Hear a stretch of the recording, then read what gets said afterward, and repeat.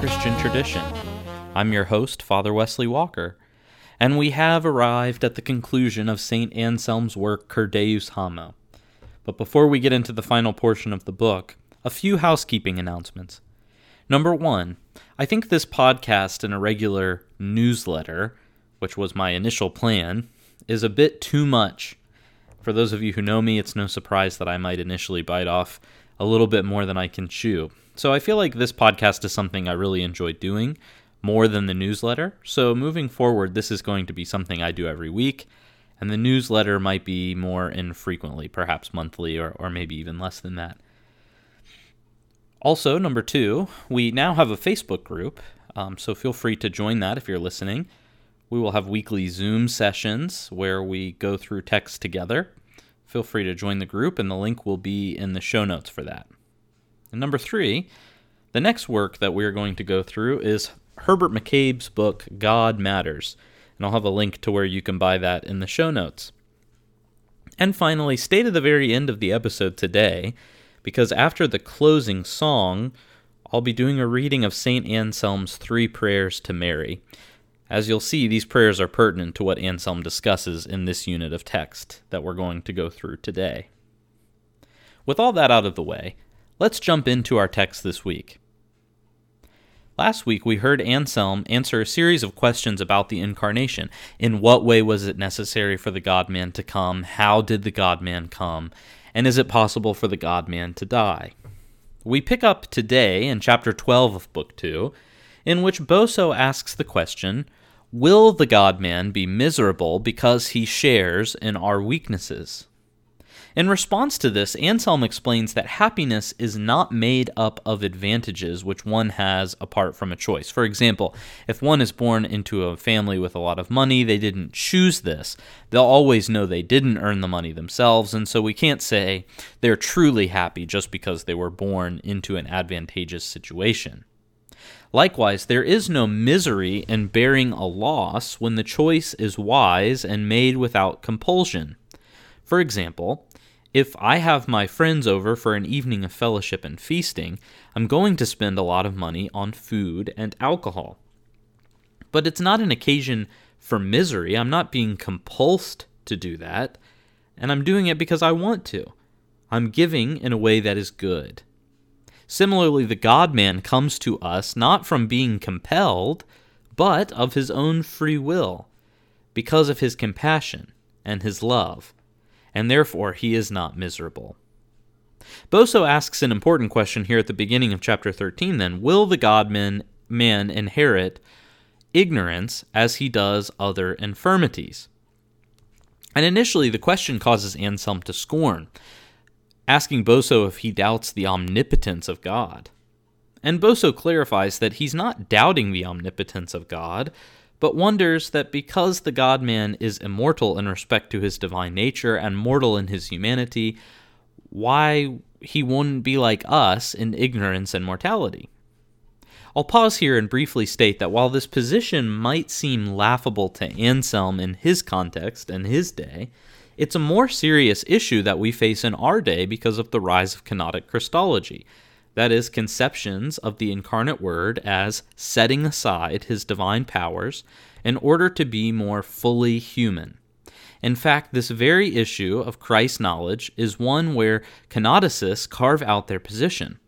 For example, when Christ asks who touched him after the woman with internal bleeding reached out and grabbed his garment in Mark 5:21 through 34, or St. Matthew 9:18 through 26, or St. Luke 8:43 to 48, they argue that the question is because Jesus really didn't know who touched him. So this very much maps onto the conversation that Anselm and Boso are having. There's nothing new under the sun. Anselm says that the incarnation occurs according to the highest wisdom of God. This means that Christ takes nothing that is useless or a hindrance, and ignorance is not useful. So the God-man could perfectly comprehend the good at all times. Now, I'm doing my thesis on the work of a figure named Hugh of St. Victor, a theologian who lived shortly after the time of Anselm. And according to Hugh, ignorance and vice are mutually related effects of the fall. Prior to the first sin, Adam and Eve had a full knowledge of God, creation, and themselves. In the fall, they lost that knowledge. Ignorance leads to vice, and vice leads to ignorance. Sin locks us in this vicious cycle. With this understanding, then, it's virtually impossible to assent to the proposition that the God-man would have embraced ignorance even while he didn't always openly show his all-knowingness in his interactions with people. Plus, we could offer more counterexamples where Christ does exhibit a knowledge that can't be explained by normal means. Seeing Nathanael under the tree at the beginning of John, knowing that the woman at the well had 5 husbands, the prediction of Peter's trifold apostasy, etc. This causes Boso to ask a clarification question, though. What about in the infancy of Christ, when he didn't need full knowledge? Well, Anselm's answer doesn't change. God couldn't have wisely assumed ignorance, which is always harmful. So the God-man is always fully God, and therefore it is nonsensical to say that he ever lacked divine power, firmness, or wisdom, even as a baby. In chapter 14, with questions about the divine person out of the way, Boso turns his attention to the effects of the atonement. How can his death outweigh the number and magnitude of our sins? Because even the least sin can bring about the destruction of an infinite number of worlds because of that double debt owed to God. And like a good teacher, Anselm answers these questions with questions. He's very Socratic in his method here. First, he says, if the God-man were present in the conversation, would Boso be willing to kill him to save the whole universe? And this question elicits an emphatic no from Boso. So Anselm asks a follow-up. How about if you don't kill him, all the sins committed would be heaped onto you? And Boso nobly answers that he'd rather bear all the sins of all possible worlds than give even the slightest injury to the God-man. And why does the thought of hurting Christ cause Boso to recoil so vehemently? Because, Boso acknowledges, to sin against him exceeds comparison of all sins. It is uniquely bad, because the God-man's righteousness demands respect. He doesn't deserve any wrong to come to him. Anselm also reminds us that life is more lovely than sins are odious, so that man's life is so great that it can pay for the sins of the world. Jesus' life has infinite value. And this causes Anselm to conclude that if then to lay down life is the same as to suffer death, as the gift of his life surpasses all the sins of men, so will also the suffering of his death. Does his innocence create a problem, though? This is what Boso wonders, because if it's as great an evil to slay him as his life is good, how can his death overcome the sin of his killers? It seems like they would be exempt from redemption. This would be a more serious objection to St. Anselm if Christ was killed willingly and knowingly by all of the actors involved.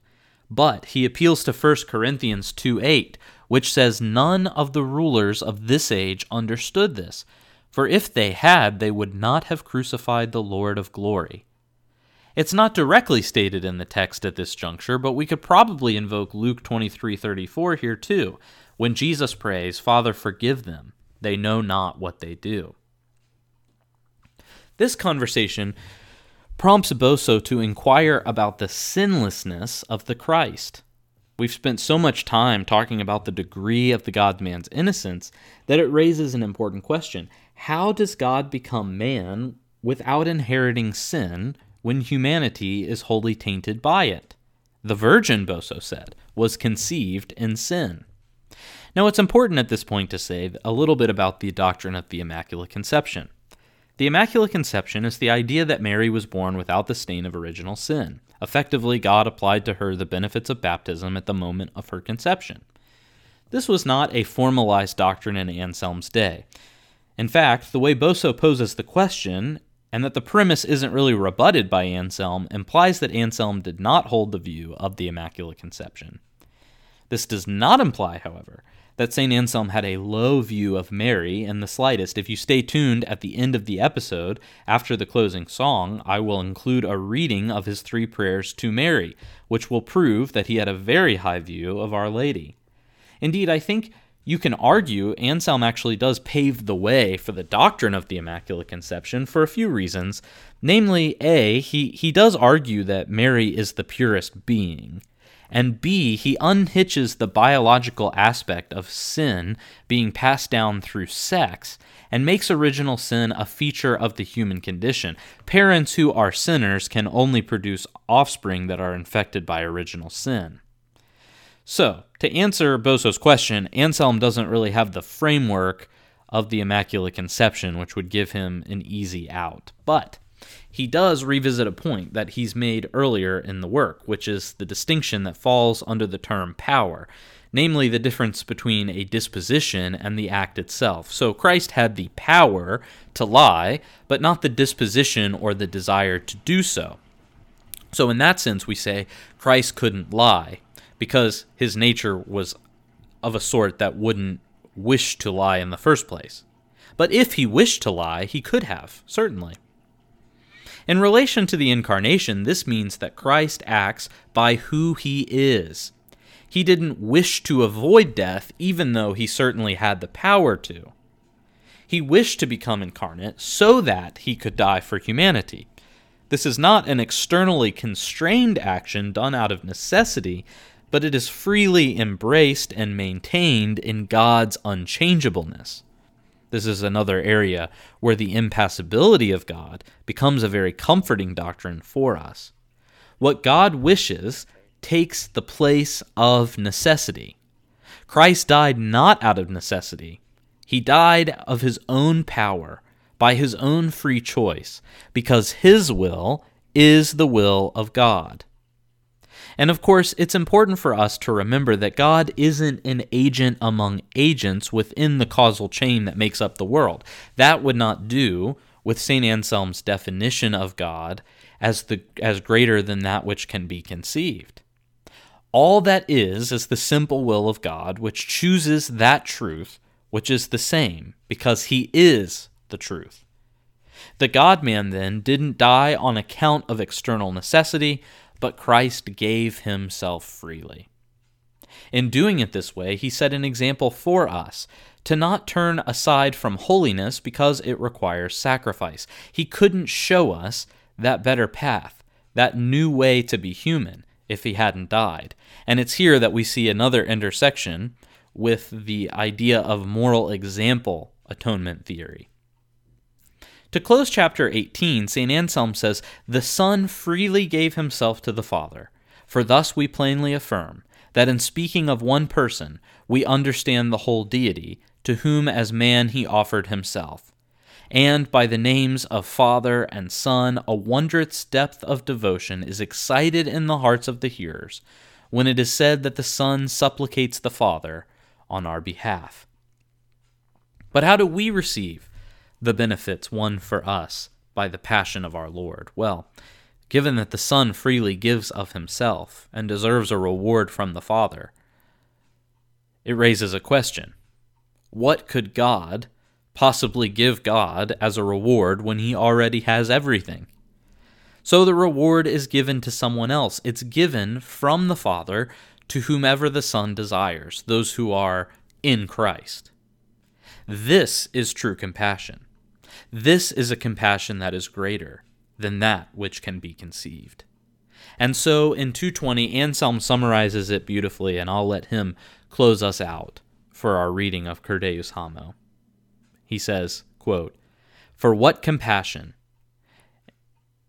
and excel these words of the Father, addressed to the sinner doomed to eternal torments, and having no way of escape. Take my only begotten Son, and make him an offering for yourself. Or these words of the Son, take me, and ransom your souls." Well, thanks for listening to From Cell to Wine Cellar, a close reading podcast. Stay tuned after the closing songs for a reading of St. Anselm's prayers to Mary. Our theme song is A Minor Struggle by Ryan Saranick. Make sure to subscribe to the podcast, rate and review it while you're at it. And while you're subscribing to things, make sure to follow the Sacramentalists wherever you get your podcasts. In the meantime, keep reading.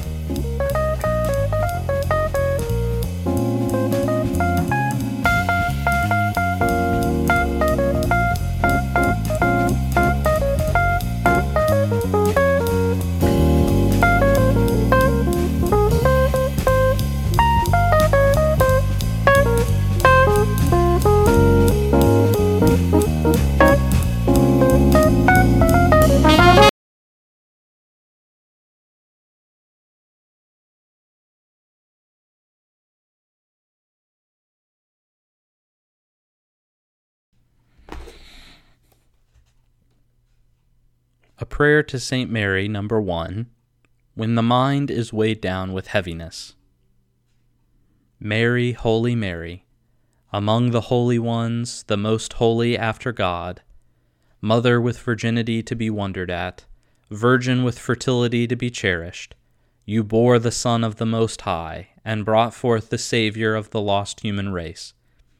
Lady, shining before all others with such sanctity, preeminent with such dignity, it is very sure that you are not least in power and in honor.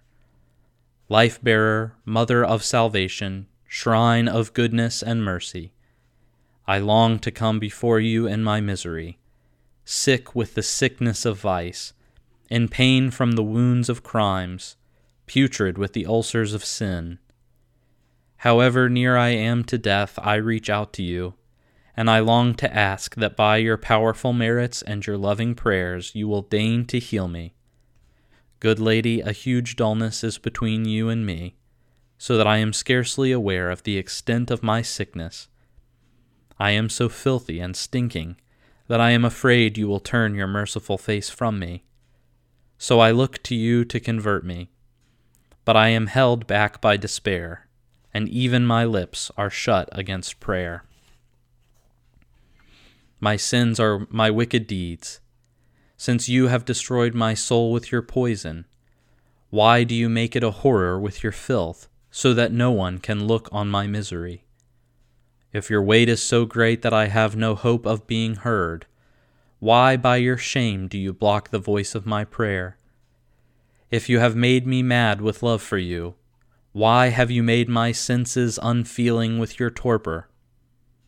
Alas, what a shameful thing is the filth of sin before the brightness of holiness. Alas, what confusion there is for an impure conscience in the presence of shining purity. You are blessed above all women, in purity surpassing the angels, in goodness overpassing the saints. Already dying, I long to be seen by such kindness, but I blush before the gaze of such purity. What I want to ask you, Lady, is that by a glance from your mercy, you will cure the sickness and ulcers of my sins. But before you I am confounded by the smell and foulness of them. I shudder, Lady, to show you all my foul state, lest it makes you shudder at the sight of me. But, alas for me, I cannot be seen any other way. How disturbed and confused is the state of sin! How my sins tear my heart in pieces and divide it, gnaw at it and torment it. Because of these sins of mine, Lady, I desire to come to you and be cured, but I flee from you for fear of being cursed.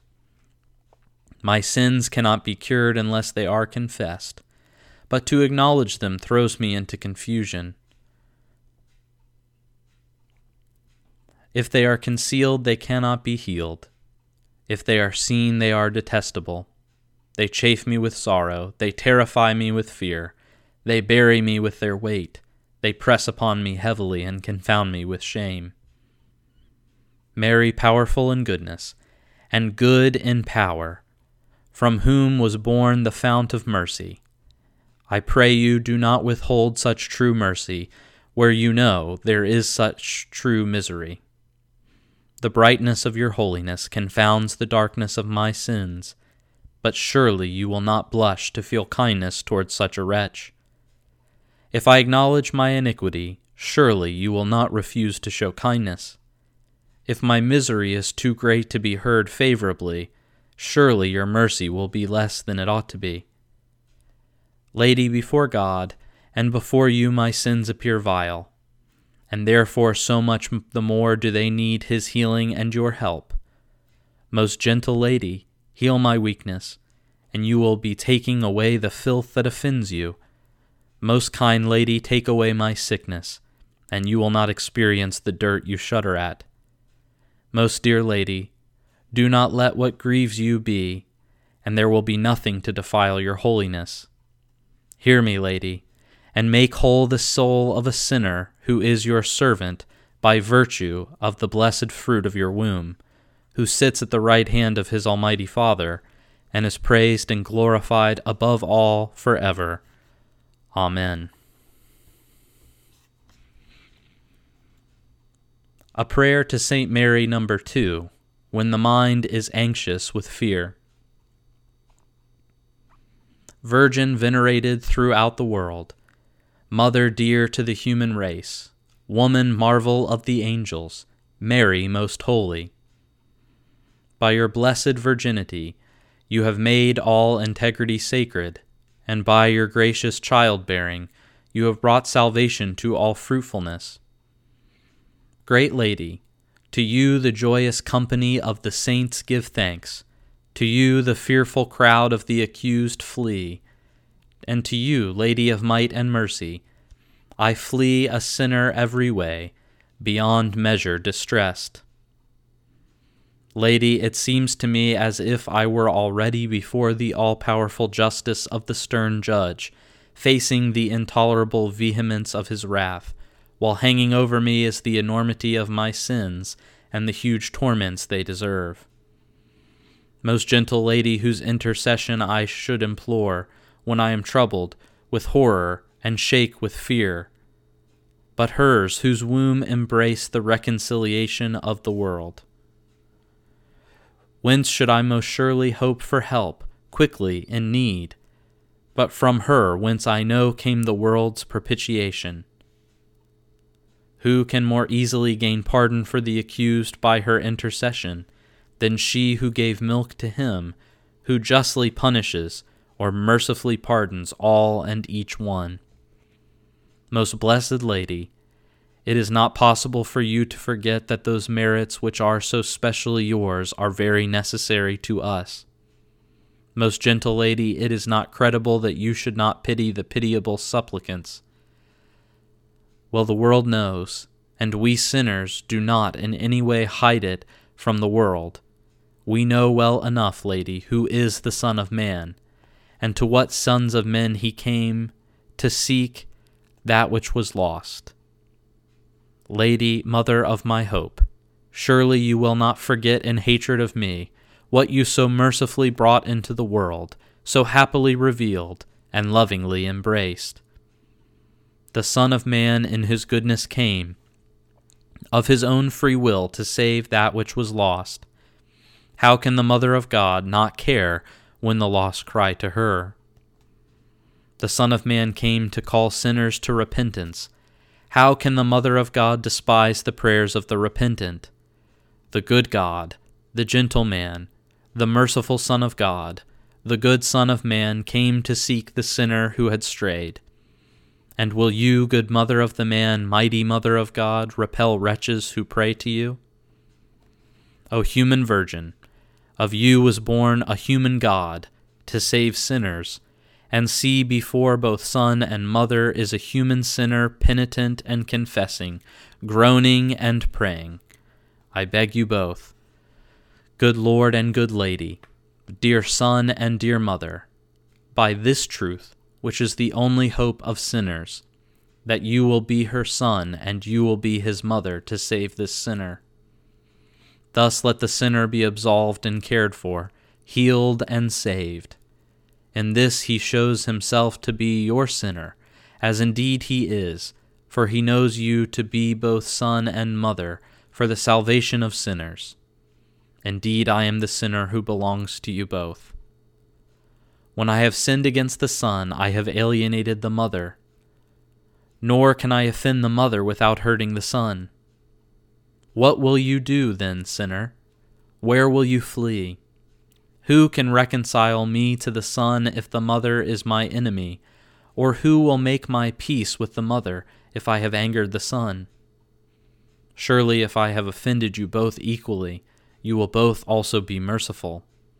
So the accused flees from the just God to the good mother of the merciful God. The accused finds refuge from the mother he has offended in the good Son of the kind mother. The accused is carried from one to the other and throws himself between the good Son and the good mother. Dear Lord, spare the servant of your mother. Dear Lady, spare the servant of your Son. Good Son, make your servant's peace with your mother. Good Mother, reconcile your Son to your servant. When I throw myself between two of such unbounded goodness, I shall not fall under the severity of their power. Good Son, good Mother, do not let me confess this truth about you in vain, lest I blush for hoping in your goodness. I love the truth I confess about you, and I beg for that goodness which I hope for from you. Tell me, Judge of the world, whom you will spare. Tell me, Reconciler of the world, whom you will reconcile, if you, Lord, condemn, and you, Lady, turn away your goodness and love from this little man who confesses his sin with sorrow. Savior of each one, tell me whom you will save. Mother of salvation, tell me for whom you will pray. If it is by your command, Lord, and with your consent, Lady, that torments vex the sinner who blames himself and prays to you, that hell absorbs the prisoner who accuses himself and entreats you, that Tartarus devours the poor man who despairs of himself and hopes in you. God, who was made the son of a woman out of mercy, woman who was made mother of God out of mercy, have mercy upon this wretch, you forgiving, you interceding, or show the unhappy man to whom he may flee for safety, and point out in whose power he may more certainly confide. If it is, or rather because it is, that my sin is so great and my faith so small, so cool my love, so feeble my prayer, so imperfect my satisfaction that I deserve neither the forgiveness of sins nor the grace of salvation, for this very reason I ask that in whatever way you see that my merits are not sufficient for me, there in your mercy you will not be found wanting. So I ask you to hear me, by your own merits rather than mine, so that by the goodness you pour forth, and by the power in which you abound, I may escape the sorrows of damnation which I deserve, and enter into the joy of the blessed, to praise you, God, who are worthy to be praised and exalted forever. Amen. A prayer to Saint Mary, number 3, to ask for her and Christ's love. Mary, great Mary, most blessed of all Marys, greatest among all women, great Lady beyond measure, I long to love you with all my heart. I want to praise you with my lips. I desire to venerate you in my understanding. I love to pray to you from my deepest being. I commit myself wholly to your protection. Heart of my soul, stir yourself up as much as ever you can, if you can do anything at all, and let all that is within me praise the good Mary has done, love the blessing she has received, wonder at her loftiness, and beseech her kindness, for I need her defense daily, and in my need I desire, implore, and beseech it, and if it is not according to my desire, at least let it be above or rather contrary to what I deserve. Queen of angels, Lady of the world, Mother of him who cleanses the world, I confess that my heart is unclean, and I am rightly ashamed to turn towards such cleanness, but I turn towards it to be made clean in order to come to it. Mother of him who is the light of my heart, nurse of him who is the strength of my soul, I pray to you with my whole heart, to the extent of my powers. Hear me, Lady. Answer me, most mighty helper. Let this filth be washed from my mind. Let my darkness be illuminated, my lukewarmness blaze up, my listlessness be stirred. For in your blessed holiness you are exalted above all, after the highest of all your Son, through your omnipotent Son, with your glorious Son, by your blessed Son. So as being above all after the Lord, who is my God, and my all, your Son, in my heart I know and worship you, love you, and ask for your affection, not because of my imperfect desires, but because it belongs to your Son to make and to save, to redeem and bring back to life. Mother of the life of my soul, nurse of the Redeemer of my flesh, who gave suck to the Savior of my whole being. But what am I saying? My tongue fails me, for my love is not sufficient. Lady, I am very anxious to thank you for so much, but I cannot think of anything worthy to say to you, and I am ashamed to offer you anything unworthily. But how can I speak worthily of the Mother of the Creator and Savior, by whose sanctity my sins are purged, by whose integrity incorruptibility is given me, by whose virginity my soul falls in love with its Lord and is married to its God? What can I worthily tell of the Mother of my Lord and God, by whose fruitfulness I am redeemed from captivity, by whose childbearing I am brought forth from eternal death, by whose offspring I who was lost am restored, and led back from my unhappy exile to my blessed homeland? Blessed among all women, all these things were given to me by the blessed fruit of your womb, through his baptism of regeneration, some in fact, others in hope, yet by sinning I put all away from me, so that now I have nothing and scarcely any hope. What then? If they vanished because of my guilt, surely I will not be ungrateful to her, by whom so many good things came to me. Stop, lest I add iniquity upon iniquity.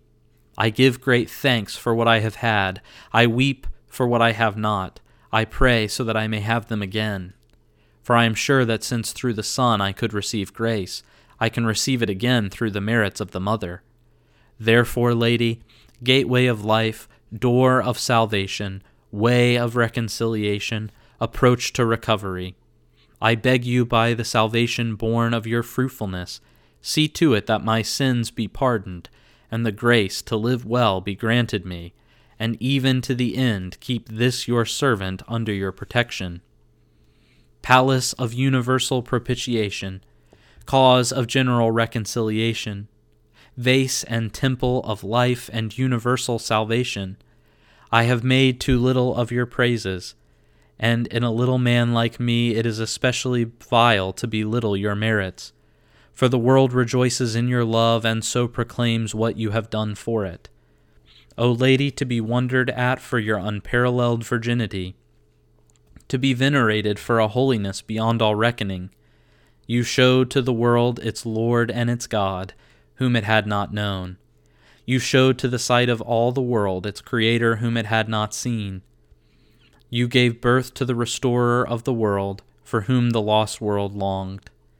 You brought forth the world's reconciliation, which, in its guilt, it did not have before. Through your fruitfulness, Lady, the sinner is cleansed and justified, the condemned is saved, and the exile is restored. Your offspring, Lady, redeemed the world from captivity, made the whole sick, gave life to the dead.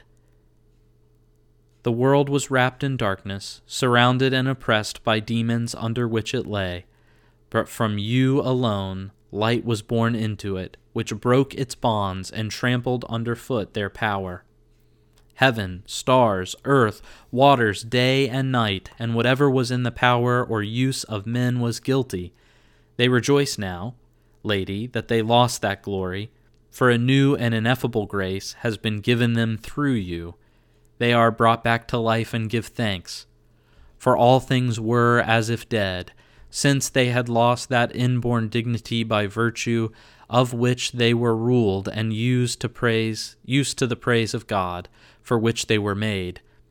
They were buried by oppression and tainted by being used in the service of idols, for which they were not made. But see now how they are raised to life, and praise the Lord, for they are ruled by the power of those who confess God, and are honored by the use they put them to. And now they bound with joy in a new and inestimable grace, for they know the very God, the Creator, not only ruling invisibly over them all, but visibly among them, sanctifying them by use.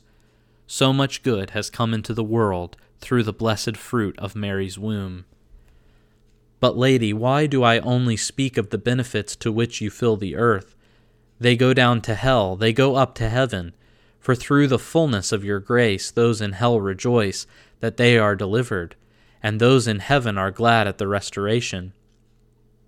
By the glorious Son of your virginity, all just men who died before his birth exult that their captivity is broken down, and the angels wish each other joy in the rebuilding of their half-ruined city. A woman uniquely to be wondered at, and to be wondered at for your uniqueness. By you the elements are renewed, hell is redeemed, demons are trampled down, and men are saved. Even the fallen angels are restored to their place. O woman full and overflowing with grace, plenty flows from you to make all creatures green again. O Virgin blessed and ever blessed, whose blessing is upon all nature. Not only is the creature blessed by the Creator, but the Creator is blessed by the creature too. O highly exalted, when the love of my heart tries to follow you, whither do you escape the keenness of my sight? O beautiful to gaze upon, lovely to contemplate, delightful to love, whither do you go to evade the breath of my heart? Lady, wait for the weakness of him who follows you. Do not hide yourself, seeing the littleness of the soul that seeks you. Have mercy, lady, upon the soul that pants after you with longing. A thing to be wondered at. At what a height do I behold the place of Mary. Nothing equals Mary, nothing but God is greater than Mary. God gave his own Son, who alone from his heart was born equal to him, loved as he loves himself, to Mary, and of Mary was then born a Son, not another but the same one, that naturally one might be the Son of God and of Mary. All nature is created by God, and God is born of Mary. God created all things, and Mary gave birth to God. God, who made all things, made himself of Mary, and thus he refashioned everything he had made. He who was able to make all things out of nothing refused to remake it by force, but first became the Son of Mary. So God is the Father of all created things, and Mary is the mother of all recreated things. God is the Father of all that is established, and Mary is the mother of all that is reestablished. For God gave birth to him by whom all things were made, and Mary brought forth him by whom all are saved. God brought forth him without whom nothing is. Mary bore him without whom nothing is good. O truly the Lord is with you, to whom the Lord gave himself, that all nature in you might be in him. Mary, I beg you by that grace, through which the Lord is with you, and you willed to be with him, let your mercy be with me. Let love for you always be with me, and the care of me be always with you. Let the cry of my need, as long as it persists, be with you, and the care of your goodness, as long as I need it, be with me. Let joy in your blessedness be always with me, and compassion for my wretchedness, where I need it, be with you. O most blessed, all that turns away from you, and that you oppose, must needs be lost, and equally it is not possible that whatever turns to you and you regard with favor should perish. For just as Lady God begat him, in whom all things live, so, O flower of virginity, you bore him by whom the dead are raised up. And as God through his Son keeps the blessed angels from sin, so, O glory of purity, through your Son you save unhappy men who have sinned. For just as in some way the Son of God is the bliss of the just, So in some way, O rich in saving grace, your Son is the reconciliation of sinners. For there is no reconciliation except that which you conceived in chastity. There is no salvation except that you brought forth as a virgin. Therefore, Lady, you are Mother of Justifier and the justified, bearer of reconciliation and the reconciled, parent of salvation and of the saved. Blessed assurance, safe refuge, the Mother of God is our Mother, the Mother of Him in whom alone we have hope, whom alone we fear is our Mother. The Mother of Him who alone saves and condemns is our Mother. You are blessed and exalted, not for yourself alone, but for us too. What great and loving thing is this that I see coming to us through you? Seeing it, I rejoice and hardly dare to speak of it. For if you, Lady, are His mother, surely then your sons are His brothers. But who are the brothers, and of whom? Shall I speak out of the rejoicing of my heart, or shall I be silent in case it is too high for me to mention? But if I believe and love, why should I not confess it with praise? So let me speak not out of pride, but with thanksgiving. For He was born of a mother to take our nature, and to make us, by restoring our life, sons of His mother. He invites us to confess ourselves His brethren, so our Judge is our brother, the Savior of the world is our brother, and finally our God, through Mary, is our brother. With what confidence, then, ought we to hope, and thus consoled, how can we fear, when our salvation or damnation hangs on the will of a good brother and a devoted mother? With what affection should we love this brother and this mother? With what familiarity should we commit ourselves to them? With what security may we flee to them? For our good brother forgives us when we sin, and turns away from us what our errors deserve. He gives us what in penitence we ask. The good mother prays and beseeches for us. She asks and pleads that He may hear us favorably. She pleads with the Son on behalf of the sons, the only begotten for the adopted, the Lord for the servants. The good Son hears the mother on behalf of His brothers, the only begotten for those He has adopted, the Lord for those He has set free. Mary, how much we owe you, Mother and Lady, by whom we have such a brother. What thanks and praise can we return to you? Great Lord, our elder brother, great Lady, our best of mothers, teach my heart a sweet reverence in thinking of you. You are good, and so are you. You are gentle, and so are you. Speak and give my soul the gift of remembering you with love, delighting in you, rejoicing in you, so that I may come to you. Let me rise up to your love, desiring to be always with you. My heart is sick of love, my soul melts in me, my flesh fails. If only my inmost being might be on fire with the sweet fervor of your love, so that my outer being of flesh might wither away. If only the spirit within me might come close to the sweetness of your love, so that the marrow of my body might be dried up. Lord, Son of my Lady, Lady, Mother of my Lord, if I am not worthy of the bliss of your love, certainly you are not unworthy of being so greatly loved. So, most kind, do not refuse what I ask, for though I confess I am not worthy of it, you cannot worthily refuse it. Give me according to my desire when I pray, but something that will be worth your loving. Give me, unworthy as I am, something that I can worthily give back to you. If you are not willing to give according to my desire, at least do not refuse to give what I ought to give back to you. Perhaps I am presumptuous to speak, but the goodness of you both makes me bold. So I speak thus to my Lord and my Lady, I who am dust and ashes. Lord and Lady, surely it is much better for you to give grace to those who do not deserve it, than for you to exact what is owing to you in injustice. The first is praiseworthy, the other is wicked injustice.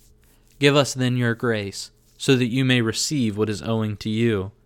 Show me your mercy, for I need it, and it is right for you to give it, lest I act towards you unjustly. which no one needs and is no good to anyone. Be merciful to me because I ask it, lest I be unjust towards you by whom I am cursed. Kind Lord and Lady, do not make it difficult to pray to you, but give my soul your love, which not unjustly it asks, and you justly expect it to ask, lest I be ungrateful for your good gifts, because of that which in injustice it shudders at, and you not unjustly punish. Surely Jesus, Son of God, and Mary his mother, you both want, and it is only right, that whatever you love, we should love too. So, good Son, I ask you through the love you have for your mother, that as she truly loves you and you her, you will grant that I may truly love her. Good Mother, I ask that by the love you have for your Son, that as he truly loves you and you him, you will grant that I may love him truly. For see, I am asking what it is indeed your will to do. For why does he not act as my sins deserve when it is in his power? Lover and ruler of mankind, you could love those who accused you even to death, and can you refuse when you are asked those who love you and your mother?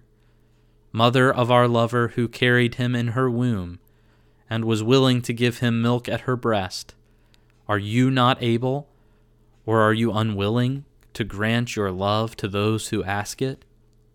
So I venerate you both, as far as my mind is worthy to do so. I love you both, as far as my heart is equal to it. I prefer you both, as much as my soul can, and I serve you both as far as my flesh may. And in this let my life be consummated, that for all eternity all my being may sing, Blessed be the Lord forever. Amen.